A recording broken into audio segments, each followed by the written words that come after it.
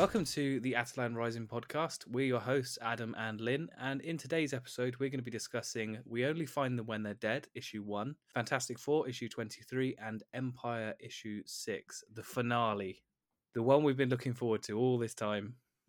Yes. So it's a really, really good 3 issues this episode, I think. We were spoiled. Absolutely spoiled. This was a good week. Not a lot, but a good week. Yeah, it's not a lot, but the wrap up of Empire was, in my opinion, one of the best endings for an event story from Marvel for a little while, I think. I agree with you on that one. Do we have any news or anything this week? I progressed my Black Bolt to tier 3 in Future Fight, so good job, me. That took forever. God, that was tedious. And how does he play? Is he good character to play? He is pretty good. He's impressive now. Can he crack a planet? Is that his special power or something? I wish it actually looked like that, but no, but it's a huge improvement from the trash that he was before. I still need to pick it up. I need to be reminded to download this game. I remember having it years ago, but I couldn't get into it. It's too much of a mobile game. But in other game news, the Avengers game is out, and I'm going to have to get it now. Yep, Inhumans are represented.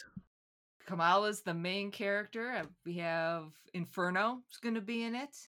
Yeah, I think some data mining has suggested that Quake will be in it at some point in the future. Yep.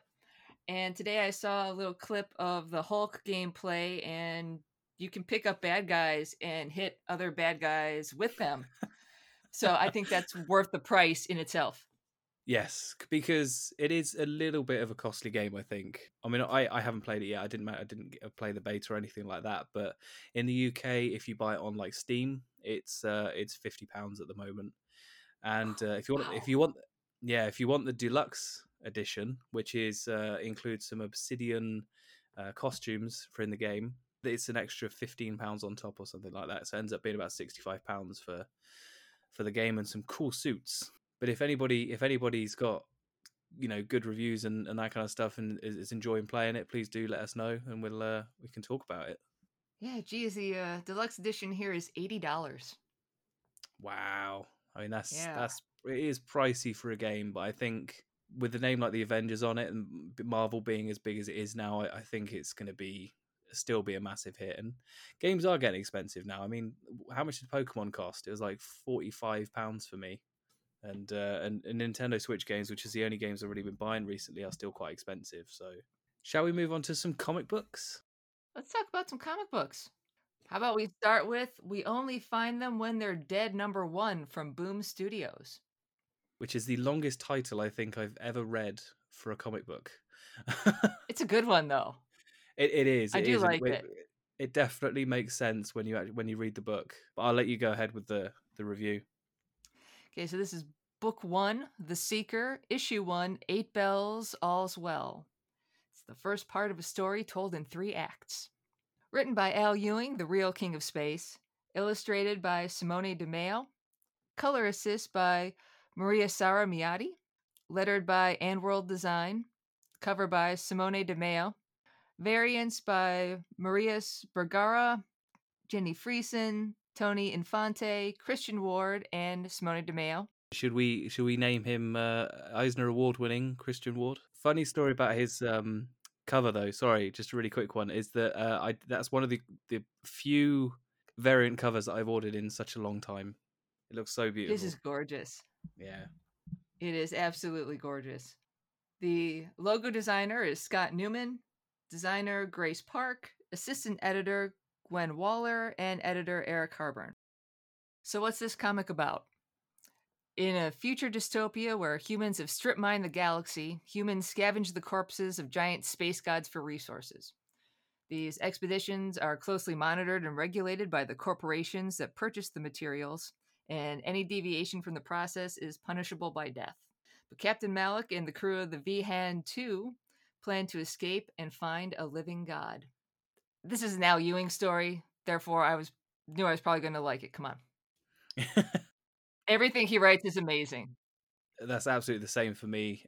He's literally the only reason why I bought this book. Al Ewing on anything these days just gets an instant buy from me. It's going to be interesting to see what he does outside the confines of the Marvel Universe. Yes. Because this is all him now. Brand new universe, everything from scratch.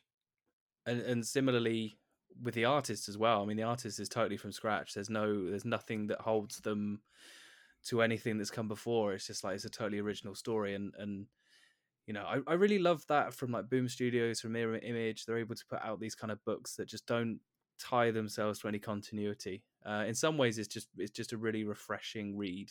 And it is an excellent first issue. It does a good job introducing this new world. Now we've got our evil corporations. We've got a black market for god parts. We know that humans have plundered the universe just like they plundered Earth. And now we're stuck being remoras on the backs of these gods. It's nice to know that capitalism is safe and sound, you know, a few hundred years in the future. And we've introduced the new characters. We have Jorge Malik, the captain. Seems to be well liked by his crew. He has a bit of a mysterious past. We've got Ella Hauer, the coroner, which is very gross. It's her job to carve up the gods. Could I just say, literally, like the slabs of meat that they Ah, get, like in the image, like the imagery that they use is amazing, but also completely gross. it is so gross, and you gotta wonder. Oh, You gotta wonder the inspiration, don't you? That's the thing. And also, Simone Di Meo actually put like an animation of this comic book, and literally the scenes where they were chopping it up and putting it into like the the space Tupperware, and it's brilliant. oh God, I need to find that. That sounds Yes, amazing. yeah, it's on his Twitter feed. Oh my God. And then we've got Jason Hauer. So I'm guessing these are a brother and sister pair. He's the Hmm. engineer. We haven't seen a lot of him so far. I'm interested to see how Al does with an engineer character because I'm very picky about how Me engineers too. are portrayed in science fiction. I'm an engineer, so is Adam. Yeah, so it'll be like you said, it'll be really interesting to see how he does it, and also, you know, if there's any like particular mannerisms that you do tend to get with engineers. You say there that you're picky. I think as an engineer, there's somewhat natural being naturally picky is a big part of our our mindset. Oh yeah, and a little off topic, but one of my favorite engineers in recent memory is Jet Reno from Star Trek Discovery. The introduction of that character is perfect, and she is the most perfect sci-fi representation of an engineer I've ever seen. She jumped after her first appearance. She jumped straight to my favorite Star Trek character. Brilliant. I'll have to catch up on that. I haven't seen much of Star Trek anything really. Then we've got Alice Worth, the quartermaster, and this book is making me learn things. I had to look up what the quartermaster's job is. It seems that we're going with the army definition. And this is the person who's in charge of supplies. And you can see that as she's packing away all the slabs of god meat. Mm. Yeah, into the space Tupperware. I'm going to include the ship. That's the Vihan 2. It's a Hindu name that means morning or dawn. And this is the Vihan 2. Jorge Malik's parent ship was the Vihan. Yeah, it's an interesting choice of name on that one. I'm kind of intrigued on to kind of why it's called that. Purely because it's such a specific kind of name. It's like morning light or dawn light, isn't it? So it's kind of Yeah. interesting I to assume know how that'll fit in. I'm guessing there's some meaning behind it. It almost put me in the mind of the Voyage of the Dawn Treader. Yeah, this could be a potential reference there. Yeah. And speaking of making me learn things, 8 bells and all's well. We've got a little catchphrase. And that's how you tell time on a ship, by the ringing of bells. It signifies the end of a 4-hour watch that happens at 4 o'clock, 8 o'clock, and 12 o'clock. And it's also a euphemism for being dead or finished. So we have layers there. Yeah, Nice. I mean, before you mentioned this, I didn't have a clue that that was what they meant, and It's really good. One, it's really good to have that context, and two, it's really great to see that Al Ewing, when he's writing his own stuff, does just as much research and does all the homework that he needs to do to get all the kind of facts right and that kind of stuff. And again, he's just not disappointing with doing that. Absolutely not. This issue also sets up some conflicts going forward. We've got the ship has ears. Is a bug by the company. Yeah, it's got to be some kind of bugging, right? I Yep. mean, it's like saying, "Oh, the wolves have ears," that kind of thing. Hmm. So you know that there's going to be some sort of interference there. And again, it's like there's lots of stuff being set up here that may be completely subtle and likely to be missed at the moment. But yeah, this is one again. Keep pulling on that thread. We'll see where it goes. Then we've got our company enforcer, Paula Richter, who is not a nice person. New. We know that she's killed Malik's parents and that she is absolutely intolerant of anyone breaking the rules and trying to escape without the company getting their cut. So here's the thing, right? So we know that she killed Jorge's parents. Why on earth is he so chill with her? Like, It's if somebody killed it's a my parents, mystery. well, There's definitely. But I mean, history there's a lot of history there. You can already tell. exactly, yeah. Because I mean, like I was gonna say, if somebody had killed my parents, I'd probably hold just a little bit of resentment towards them, and somehow he just seems to be super over it. I And and the crew's intriguing. like, "Can't you just talk to her?" Yeah, probably not. I mean, there may be a little bit of resentment there then. As if he has an in with her, you know? Hey, you're the lady that killed my parents. Hey, let's have a little chat. Chat. Yeah, come on. And I do appreciate her catching them even though they're trying so hard not to attract attention, which is the exact thing that draws her attention to them. 'Cause it just put me in the mindset of when I was doing a work assignment in Canada and having to go across the border every 2 weeks. No matter what, no matter what you did, you were suspicious. 'Cause, yeah, they knew that I was making multiple trips across the border, so if I was too confident, pull over. I stammered, pull over. All my paperwork's in order, that's suspicious, pull over. It's yeah, it was quite funny because obviously in this book it's represented by the fact that they didn't go for the eyes and the Yep. fluid around the eyes. Instead, they went for for 2 lack tons of of a meat. yeah, for lack of a better phrase, they went for cheek meat, uh, which yeah, When the obviously caught eye our was right attention. there. Yeah, literally, just a little bit below the eye. That's where they went. Brilliant, great, not suspicious at all. Oh, no. And it was, the bit with rushing for claims, like it's the Oklahoma land rush was pretty cool. You get there and it's yours unless the other guy calls the lawyers. Or they take them out. Yep. I mean, that was brutal, wasn't it? I mean, Yeah. it was certainly an interesting first issue in terms of what it's setting up and kind of where it's leading. The characters, obviously, only one of them or a couple of them potentially have been particularly picked upon.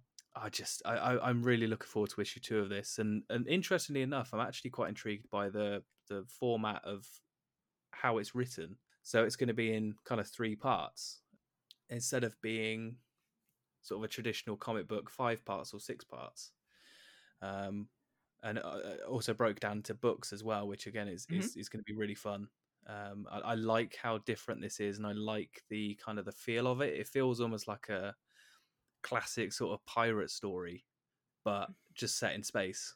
And this issue did also set up some mysteries to be solved. So, why a live god? What's the plan? They're awful big. They're huge. Are we looking for help? Are we looking to steal from them? Because they obviously have resources. And how are you going to explain yourself when you meet the live god? Hey, Yeah. sorry about Walter over there, but he went really good with some garlic butter. He was really tasty. You see, Yeah. yeah. Yeah, I'm And, sorry we go and around and hack them up for meat. and what's killing the gods? the gods might be in trouble. Yeah, I mean they are huge, like you mentioned. They're literally like the ship in this is tiny compared to a god. Like we were saying, Yep. they were going for like cheek meat, and you think, hang on a minute, uh, how big is this thing? It's like it's like a bigger than a planet sort of thing. But I know that you had a little bit of a you had a bit of an Yeah. issue with the lettering. Well, not an issue. I appreciate what they're doing. Is this one of the rare times that the lettering actually stands out enough to warrant its own discussion? Because we've got our nice big modern bold logo, but then when the narrator shows up, they're in Times New Roman. So it Yep. kind of puts you in the feel of you're reading someone's memoirs or you're reading a book and this is what you're seeing. But even though it's in Times New Roman, just to drive it home a little more, they put in old type digits. And if you don't know what that means, it's when the numbers are at different heights. They do it a lot on like addresses on houses. And as an engineer, I hate them so much. And I'm traumatized from a coworker who put these old type digits into an Excel document and then locked editing. It caused me physical pain. And the rage, the flames on the side of my face, they are the most unscientific numbers you've ever seen. It's like a picture of numbers, not actually numbers. So, it's an interesting choice for a story told in space. It is, and I think you just said it there. Like the fact that the old style Times New Roman hurt you physically, um, because yeah, it's just the fact that they are all different sizes, and it's just like it's almost like old style cursive lettering, and it's like, yeah, Yeah, it would be now if you were like a Jane Austen watching a Jane Austen movie and you've got handwritten lettering going across the page, across the exactly, yeah, screen. and it's just no, we don't do that anymore. it was No. it was definitely an interesting choice of font, and again, it's one of those like intriguing things because it feels like very old timey kind of narration with a very new Yes. style sci-fi story, and that's just yeah, it's a very very nice mix. It was nice, it was interesting, but God, those old type digits. Yeah, maybe change that up for Man. next issue, guys. But it did get the point across that this is old fashioned lettering. Yeah, yeah, it did. The art is just gorgeous, though. Oh god, yeah. I don't think I've ever seen anything by Simone DeMeo. It kind of has a black science feel to it. Yeah, but I feel like the way that Simone DeMeo draws and kind of does his artwork, everything's got a very like ethereal look to it, especially the gods themselves because they're almost like translucent, and they're just so damn pretty. It's just so colorful, and the use of color and all that kind of stuff is just so good.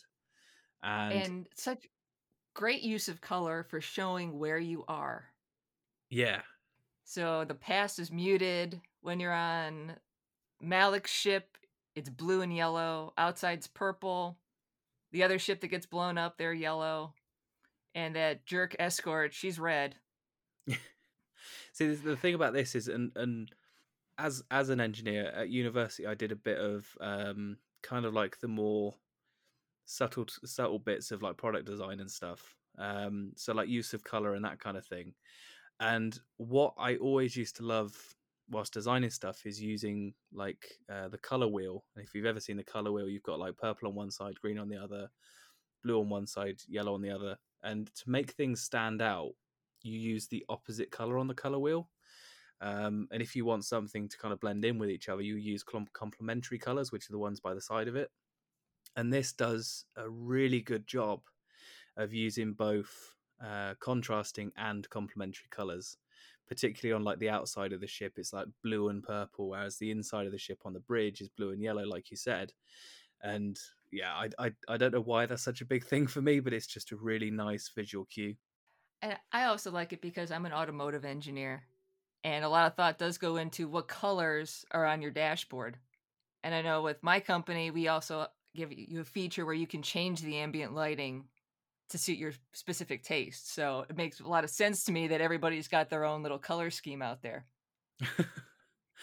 Oh, that's genuinely really good, and I love the thought into it. But it also goes down like to you almost like your engine bay as well, because in an engine bay you'll have like yellow is the stuff that you touch and that kind of thing. And Mhm. I love that, and I love when it's pointed out in like comic books, because it's kind of like what I do and my hobby that I really enjoy, and it's nice to see them cross over a little bit. Talk about character design. We didn't get to see a lot of everybody because they're all in their spacesuits and sitting down, but I like Captain Malik. He has kind of a Ulysses 31 feel to him, which is one of the greatest 80s cartoons of all time. Yeah, you've spoken about this before, and I remember watching the introduction to it, and I'm like, That's right. maybe I should watch this one day. I made Adam listen to the Ulysses 31 theme song. Yeah. And the space god, it seems very Kirby-like to me. Yes, it And does. space, Yeah, it does. giant space gods in general are very Kirby. Oh, absolutely. It's kind of like Eternity and was it like what the ones in Marvel, like Kronos is one, and they're all just massive space gods. It's just yeah, I love there's clearly some inspiration there. So, all in all, this was an excellent inaugural issue. I'm looking forward to the rest of the series. And I would give this my highest possible recommendation. Add it to your poll. I'd rate this one 5 out of 5 slabs of god meat. Which is the grossest rating system we've ever had on this podcast, but I love it. So so we're going to keep it 5 out of 5 slabs of god meat, and just kind of echo your comments there, like we're going to talk about Empire later on in the episode, and Al is clearly setting up something that we're just all going to look forward to. I mean, the world building, universe building has been absolutely excellent, and it's just everything that's kind of been achieved in one issue. You kind of got that intrigue, you kind of got that basic kind of character down, and you get a broad understanding as to what's going on. I'm really looking forward to issue 2, which is out on the 7th of October, if you want to catch that one. Sweet. It's already September. It is already September. Where did this year go? I think COVID and all that. It's just been nuts. My But God. it is September. The next issue comes out in October. And that's not even that long away. Let's be honest. It's about a month away. So, well, with the way time's been going recently, it's like tomorrow. yeah. It's just been like one big long day since everything shut down. Yeah, it's been nuts. It feels so much shorter than it actually has been. It's been 6 months since lockdown began, so it's nuts. But yeah, let's talk about some Empire. Yes, let's get on to Empire.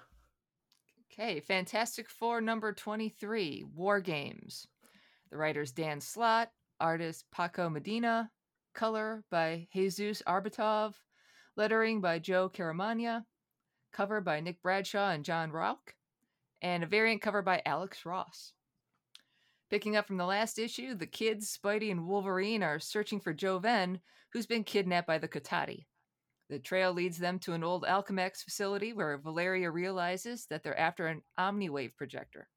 With the aid of the Omniwave projector, the priests intend to psychically project all the memories of hate between the Kree and the Skrulls and break the alliance. Luckily, the team arrives in time to stop them and save the day with the power of love. Oh. Cue the Huey Lewis soundtrack. Oh, that's a dated reference and a half. And it was me that was originally going to say that, so I stole it. Love saves the day. Yeah, this was great issue. I like that the Cotati didn't anticipate that the kids would actually love each other, so that backfired spectacularly. It was just the bit when like Nakala was like, I don't know what I'd be without you, and it's like, oh, it's so cute. They're gonna be brother and sister now. Oh, but then there's Jo-Ven. When Spidey's like, yeah, you saved the day with love, but I'm Kree. I used it as a weapon. So Ah! I killed them with kindness. Oh, that was the best bit. I can just imagine like just a really grumpy toddler jumping out Oh, of that whatever it was, like amber fluids thing, yeah. uh, and just like, no, I did not do that. You will not tell me what I did. It just Oh, they are going to have their hands full with these kids. absolutely yes, yeah, they really are. And I I can't. cannot wait. It's going to be so good. I can't wait for the next few issues of Fantastic Four because they are going to be really fun with Nakala and Joven. I think this is Dan Slott's best arc in Fantastic Four so far. Which is, I mean, which is is high praise. I mean, I thought that the first arc that he did was really good, but no, this one is just kind of it's blown that one out of the water for me. And like you said, it's been his best Yeah. arc easily. I also like some of the references back to Spidey in his previous couple of runs. You know, when he was like, "Hey, I used to own this place. I own the Baxter Building too, but it's all gone." It's like, Oh, Peter. oh, it's brilliant, brilliant. And of course, he was a big, you know, he was the kind of longest serving writer on Spider-Man as well. So obviously, he was going to get that in there. And if you haven't read any of Dan Slott's Spider-Man, just to kind of creep it in there, I definitely recommend Superior Spider-Man. It's definitely a really good run. Oh. I also like that we went full circle on the land of Disney. So the kids have gotten their reward for stopping the war. And I love the fact that it's like Wolverine's like, yeah, you can have whatever you want, kids. It's fine. It's on me. He's probably gonna, you know, get a couple of portals or teleporter for them. You know, take them to Disneyland. That's brilliant. I love how Dan Slott writes Wolverine as well. It just makes him like, even though he is, you know, the best at what he does, but what he does isn't very nice. Yeah. He just writes him like as such a wholesome kind of character. But he's always had a soft spot for kids. Yeah, he has, and he is kind of like that, you know, that mutant. Yeah, he's a father Super to, dad. yeah, super dad sort of thing, and I love that, and I kind of want Dan Slott to write some X-Men stuff now. So let's talk about the art, because this is also a beautiful issue. In particular, there's the splash page where they're actually projecting the hate out with the kids in the amber and all the history and the background. I love how that was done. You know, with the kind of the split Kree skull faces, and then you have the line of faces next to them, and you know, like you said, you've got all the history behind that, and it's so nicely done that you just really understand what's going on and what's actually happening. It's a really good use of artwork to get the information across, and brilliant job on that one. Now this have quite a bit of overlap with Empire #6, but I think that they stood well on their own as separate stories, which is important when you might be reading Fantastic Four, but not Empire, or reading Empire and not Fantastic Four. Yeah, because if you're going to pick this up in trade and you're not particularly interested in Empire, like we said before, this is probably the best arc since the first one, if not better than the first one. And yeah, it gives you a real idea of what's going on, and you don't have to read Empire to understand this, and you also don't have to pick up Empire specifically to understand the resolution of it, because it kind of it's all in parallel. All in all, this was an excellent event tie-in that still manages to stand on its own outside the main event. And please let Ben and Alicia just adopt the kids already. Which we're probably going to see in Empire Fallout Fantastic Four #1. Yeah, if not, it's definitely going to be in the next issue of Fantastic Four, because I believe the cover kind of has everybody on it, including Jovan and Nakala. So when is Empire Fallout Fantastic Four issue 1 out? That comes out on Wednesday, September 9th. So we shall be reviewing that one next episode. Okay, and this one we gave a 4 out of 5 lockjaws. Yeah, it was very good. Really looking forward to Fantastic Four and when it goes from here. Dan Slott he does write a really good Fantastic Four, I think, and it's one that I've kind of let slide a little bit. I haven't kept quite as up to date as I wanted to. So maybe it's about time I go back and read all the back issues now. And finally, Empire issue 6. The story by Al Ewing and Dan Slott, script by Al Ewing, artist is Valerio Schiti, color is Marte Gracia, lettering is Joe Caramagna, cover is Jim Chung and J. David Ramos, graphic designer is Carlos Lau, assistant editor is Martin Biro, associate editor is Alana Smith, and editor is Tom Brevoort. So clearly Tom has been through this to get all the deep cuts. But like I said, we are finally at the end of Empire. It's the final issue. It's been a fantastic sort of 8 or 10 weeks or so, give or take a few weeks of comics. And it's really been getting us back into the swing of things since comics started coming back after the COVID shutdowns. I've certainly way back into comics now, way more than I was sort of 15 weeks ago or so. But how did the book finish? Well, this book kind of covers the final push in the Empire storyline, the epic finale. Did Panther survive? Of course he did. Did Reed wear his awesome Iron Man suit? Of course he did. Do Iron Man and Reed also have an 8 minutes minus the time taken to form a sentence? Yes. Multiple sentences. It would be nice if the guys could talk and work at the same time. Hey, come on. You're talking to two guys there. We can't multitask. It's like, come on, go! I speak for the entirety of the male humankind.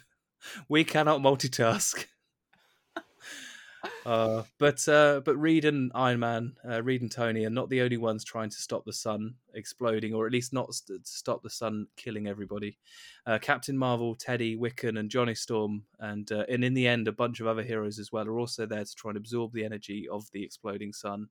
Of course, that's not the only thing going on. The kids from the Fantastic Four series, Joven and Nakala, are being used to project their hate across the galaxy, which we saw in Fantastic Four. But rather than the hatred, as we discussed, the Fantastic Four managed to convince them that it's what they share that truly matters, and they care for each other. It was very nice. It's very cute. With Reed finally be able to disable Koi with the cool-ass Iron Man suit, the war with the Katati is finally over. Both the Swordsman and Arkil aren't happy, but in the end they get their just desserts as well from Black Panther and Teddy respectively, after which Teddy remains Emperor, the Skree Alliance holds, and the new era for Cosmic Marvel begins. Yay. That was a good story. It was a nice finale. Fantastic finale to the book. Al Ewing has managed to sew together just like a really great sort of tapestry almost that lays the groundwork for the rest of Cosmic Marvel for however long it's going to be. The status quo shift for the Kree and the Skrulls is here to stay, and to me that's the most exciting bit. It's nice because this time they didn't put the toys back on the shelf as Marvels want to do. So this is going to have lasting ramifications going forward. You just can't call yourself the king of space and expect everybody to be cool with that. Space is a lot bigger than just the Skree Alliance. Yeah, I mean, there's some people are not going to be happy, but we kind of figured in this issue that Black Panther would almost definitely survive, considering he's on the cover. And I mean, that one was kind of a little bit bittersweet, considering the events of the previous weeks, obviously with Chadwick Boseman passing away, unfortunately. But the whole coming together with Nakala and Joven was super sweet, and they're going to be in a great addition to the Fantastic Four when they finally get adopted. I love those kids. You love them as much as Ben. You love them as much as Ben does. And that's a lot, considering. I can't wait. I'm really, really excited by this. It's such a big change and such a big switch around. This has been going on since the beginning of Marvel Comics. Yeah. The Kree-Skrull War has been a permanent fixture. Constant. Yeah. And, Al Ewing has not only managed to bring Cosmic Marvel back to the forefront of Marvel Comics, which was, probably my favorite bit, but it's also all the cool stuff that you get to explore after this. Like you said, all the people that aren't going to be happy with the Kree-Skrull Alliance and all the races that are going to be affected by it. It's going to be, it's literally changing one of the fundamental parts of Marvel Comics. And they got some cool uniforms out of it. Yeah, they did. That again, the character design in this was also really good. I don't know about you, but this has to be one of my favorite books of recent times, right? I mean, Al Ewing has done such a great job. He has been able to turn his hand at probably all the characters in this book, and he's done it in such a way that it just, breath of fresh air for some of them. Iron Man particularly, he's kind of gone. He's still doing that kind of redemption, and then the cycle of him falling, being broken down, and then building himself back up again. I would like to see him write Iron Man more. Put Al on Iron Man. Put Al on everything. It'd be great. I think one of my favorite things about Al is just the way he tells the story. He just uses the kind of the best amount of writing, and that sounds like such a silly thing to say, but it's like he gets all of the information onto a page. It's not overly long, and he does enough with the page and the words and the art that you get completely what's going on. And I feel that that's probably the greatest thing about Empire. Besides maybe getting the initial Fantastic Four and Avengers stories, you've been able to see the direction really easily, and it's been incredibly easy to follow without having to pick up tons of tie-in books and decades worth of back issues. Yes, yeah, and that's the other big thing. We've kind of said it previously on the podcast. Al has a way of kind of deep diving into lots of classic stories, particularly like the Celestial Messiah backstory with, Celestial Madonna, and the earlier Avengers issues with the Swordsman. There's enough information there to pick it up without having to reread those decades of comics. I think kind of final word on the writing really is that Al Ewing has developed a hell of a lot as a writer, just in kind of the comics medium. Obviously, my kind of first experience with him was Royals, and Royals was an amazing story in itself. But Empire just shows his development and how he knows the comics medium. And I feel like, yeah, he's it takes a lot of skill to be able to do like such a huge story in 6 issues. And absolutely the right person to be in charge of Cosmic Marvel. Absolutely, yeah. It's kind of a shame he couldn't have been in charge of Cosmic Marvel since the end of Royals, really. So let's talk about the art, shall we? The art all the way through this book, and I feel like I'm kind of almost reviewing the book as a whole, Empire 1 to 6. But Valerio Schiti is a fantastic artist, and this has had a huge impact on my love for the stories. I'm probably now going to go back and kind of pick up some books purely because he was on the art. It's just really good. Yeah, a sample of his books that you can find on Marvel Unlimited are Journey into Mystery with Lady Sif and Beta Ray Bill, that I just love, and Bendis's run on Guardians of the Galaxy. Yeah, I believe he did the art on the kind of the second one where Kitty Pryde and I think the Thing was even on the team at that point at some point. Yeah, he was. So, and I think if I had to have a single gripe about this book, about the art on it, is literally the bit where Reed and Iron Man are in the same room. They do look very similar, kind of facial features wise, but I feel this is probably mostly because Reed is in the Iron Man suit, and you can't see his most recognizable hair. Come on, Adam. They're global disaster facial hair bros. Yeah. At least he makes Reed super tall in comparison to Tony. He makes him, super imposing like Reed should be. Well, I think that kind of, when you think about it, that kind of adds to the where Tony is in this, because he's kind of like trying to get that redemption again. He's sort of he messed up massively at the start of the series, and Reed is the one that's kind of helping him fix it.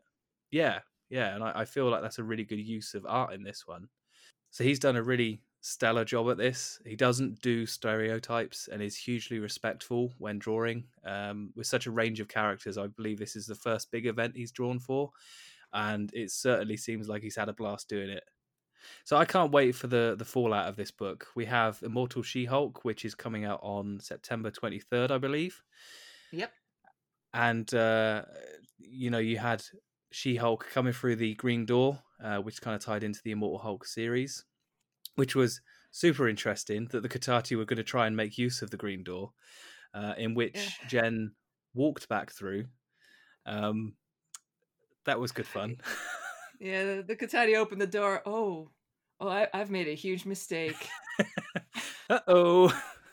Close the door quickly, please. Yeah, and obviously Jen managed to make it back through. And if you want to get some more backstory on the Green Door and all of the Immortal Hulk stuff, definitely go and pick up Immortal Hulk by Al Ewing. I really like how he's kind of woven that into this book. I believe it's getting a hardcover as well, actually, Immortal Hulk. He's either got one or is Oh, getting one. it's going to have to. Yeah, yeah. It is so good and genuinely scary. Yes. Yeah, there's a lot of kind of taking it back to its roots almost, and it's Hulk is based upon kind of Jekyll and Hyde, and it kind of takes it back to that kind of story really. But and like I've said before, the space politics from this is going to be incredibly fun. A united Skrull and Kree force. It's hard to say, isn't it? It's hard to say. It is. It is absolutely difficult to say, but I mean, there has been a few series where we've actually seen what happens if the Skrull and the Krees join forces. If you want to read about these versions of the Alliance, you can go and read it in New Avengers by Jonathan Hickman. There's a What If where Vision conquered the world, where there's actually two different universes where you kind of see the Skrull and the Krees join forces. And there's also in the 30 Years in the Future story by Kieran Gillen, written in Iron Man, which is also really good. Now, I love the space politics. This is cosmic marvel as a well-written Game of Thrones. Yeah, and that's a good point as well, because wasn't Matt Fraction going to do something with Inhumans that was like a Game of Thrones-esque story? Yes, and I'm so sad that was scrapped. Yeah, and obviously that's where Charles Soule came in and took over on Uncanny. Not Uncanny, it was Inhuman. Yeah, but the bad guys lived to fight another day. We kept the bad guys alive this time. Yep, they did. Yeah. Raquel and Coy are both still alive. And Coy did not get a redemption arc. No. He is a full-on bad guy now. Yep, thanks to the swordsman. Who was not really the swordsman. No, he was. I mean, he's the eldest Katati and that kind of stuff. And as Black Panther pointed out to him right before he killed him. Yeah, which again was one of the greatest bits about this book. I did love the fact that it was Black Panther to do that. I mean, yeah, there's so many good things about this book. There's so many things to look forward to now as well. I think how it's going to tie in with other books, I'm really intrigued by, particularly when you sort of look at the way X-Men is going and the fact that we haven't seen the Shi'ar since the X-Men kind of got rebooted, soft reboot. What are they going to say? What do you reckon? Yeah.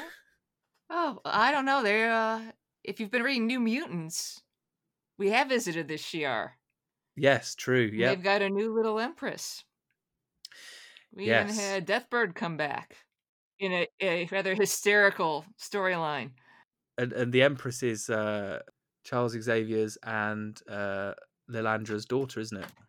Mm-hmm. And which again is another interesting story. If you want to go read that, she was introduced in the Rogan Gambit mini by Kelly Thompson, which was really good. So, but yeah, it's going to make a hell of a difference. I think I'm kind of hoping that Marvel will truly roll with it and not just think, oh yeah, this is just a little thing that's happening in Cosmic Marvel. I really want it to be a part of everything else going forward, because it just makes for some intriguing stories. And it's fresh now. Yeah. We're not revisiting the same fights over and over again. And, you could argue that that's kind of where Marvel have been over the last kind of 5 years or so. It's very much been hero on hero fights. And it's nice to break that mold. It really is nice to break that mold. And I can't wait to see what comes next. But overall, super fun book. Very much what I needed to drop me back into the comics after the COVID drought. I'm incredibly happy that it's been this good. And if you haven't read it yet, I hugely recommend it as a future trade pickup. I believe it's due out in November 2020, and it's absolutely worth the price. So I would say this has got a 5 out of 5 lockjaws because it was just that good. Absolutely. So, Lynn, question to you. What did you Okay. think about all today's comic books? I thought we were spoiled. This was a great week. Got 2 Empire titles out of it. We Only Find Them When They're Dead made up for that. Absolutely. I am And so excited for that series. so am I. I'm glad we kind of picked that one up and we reviewed it for the show. It was a really nice break from everything else. I know it's not Marvel, but we don't read just Marvel. And like we say every episode, if you've got any recommendations in terms of books to read or books you want us to review, that kind of stuff, we'll absolutely go through it and give them a read. But similar to you, yeah, absolutely spoiled this week. So what's coming next? I'd recommend you get caught up on Al Ewing's Guardians of the Galaxy. It gives you a hint as to what's to come if you read issue number 6. And watch for issue 7 that's out on October 21st. We've got a long wait for that one, where Marvel Boy attends a diplomatic conference as a result of the fallout of Empire. And just bear in mind that obviously Marvel Boy is in Guardians of the Galaxy, written by Al Ewing. And the last big story he was involved with was Royals by Al Ewing. So maybe get caught up on Royals as well. And the Guardian story is great too, especially if you're a Moondragon fan. There's a lot of Moondragon and a lot of Nova in this. Yeah, it is really fun. And Rocket wears a suit. It kind of harks back to the whole Dan Abnett, Andy Lanning run. It's kind of got similar characters, and yeah, it's been very good so far. After that, we've got Empire Aftermath Avengers #1 out on September 9th. Also out on September 9th is Empire Fallout Fantastic Four. That one I'm very excited for. Yeah, we hopefully we get to see a little bit of what happens with Nakala and Joven. They're on the cover. Yeah. With most likely their new parents. It's going to be so good. It's going to be so good. We've potentially massively overhyped this, but it's going to be so good. And the Profiteer is back, if going by the cover. And then let's see, September 23rd, we've got Immortal She-Hulk #1. The Green Door. What happened when she went through the Green Door? Who knows? Maybe we'll find out. I hope so. It looks to be, again, that one's written by Al Ewing, I believe. So that's going to be a good issue. And then on September 30th, we've got Fantastic Four 24. It's going to tell the story of that one replacement Fantastic Four member we don't talk about. The secret since issue 2 of this run. It's just, yeah, I'm really looking forward to this one. Poor Iceman. Yeah, I mean, that happened? One, that's a story, 22 issues in the making. Looking forward to that. But yeah, I mean, that's it for comics this episode. Like I said before, if you have any suggestions, reading recommendations, or you just want to get in touch and give your 2 cents, please do get in touch. On Twitter, our handle is @AtalanRising1, and our email address is theshow@atalanrising.com. And we look forward to hearing from you. Thank you for listening, and see you next episode.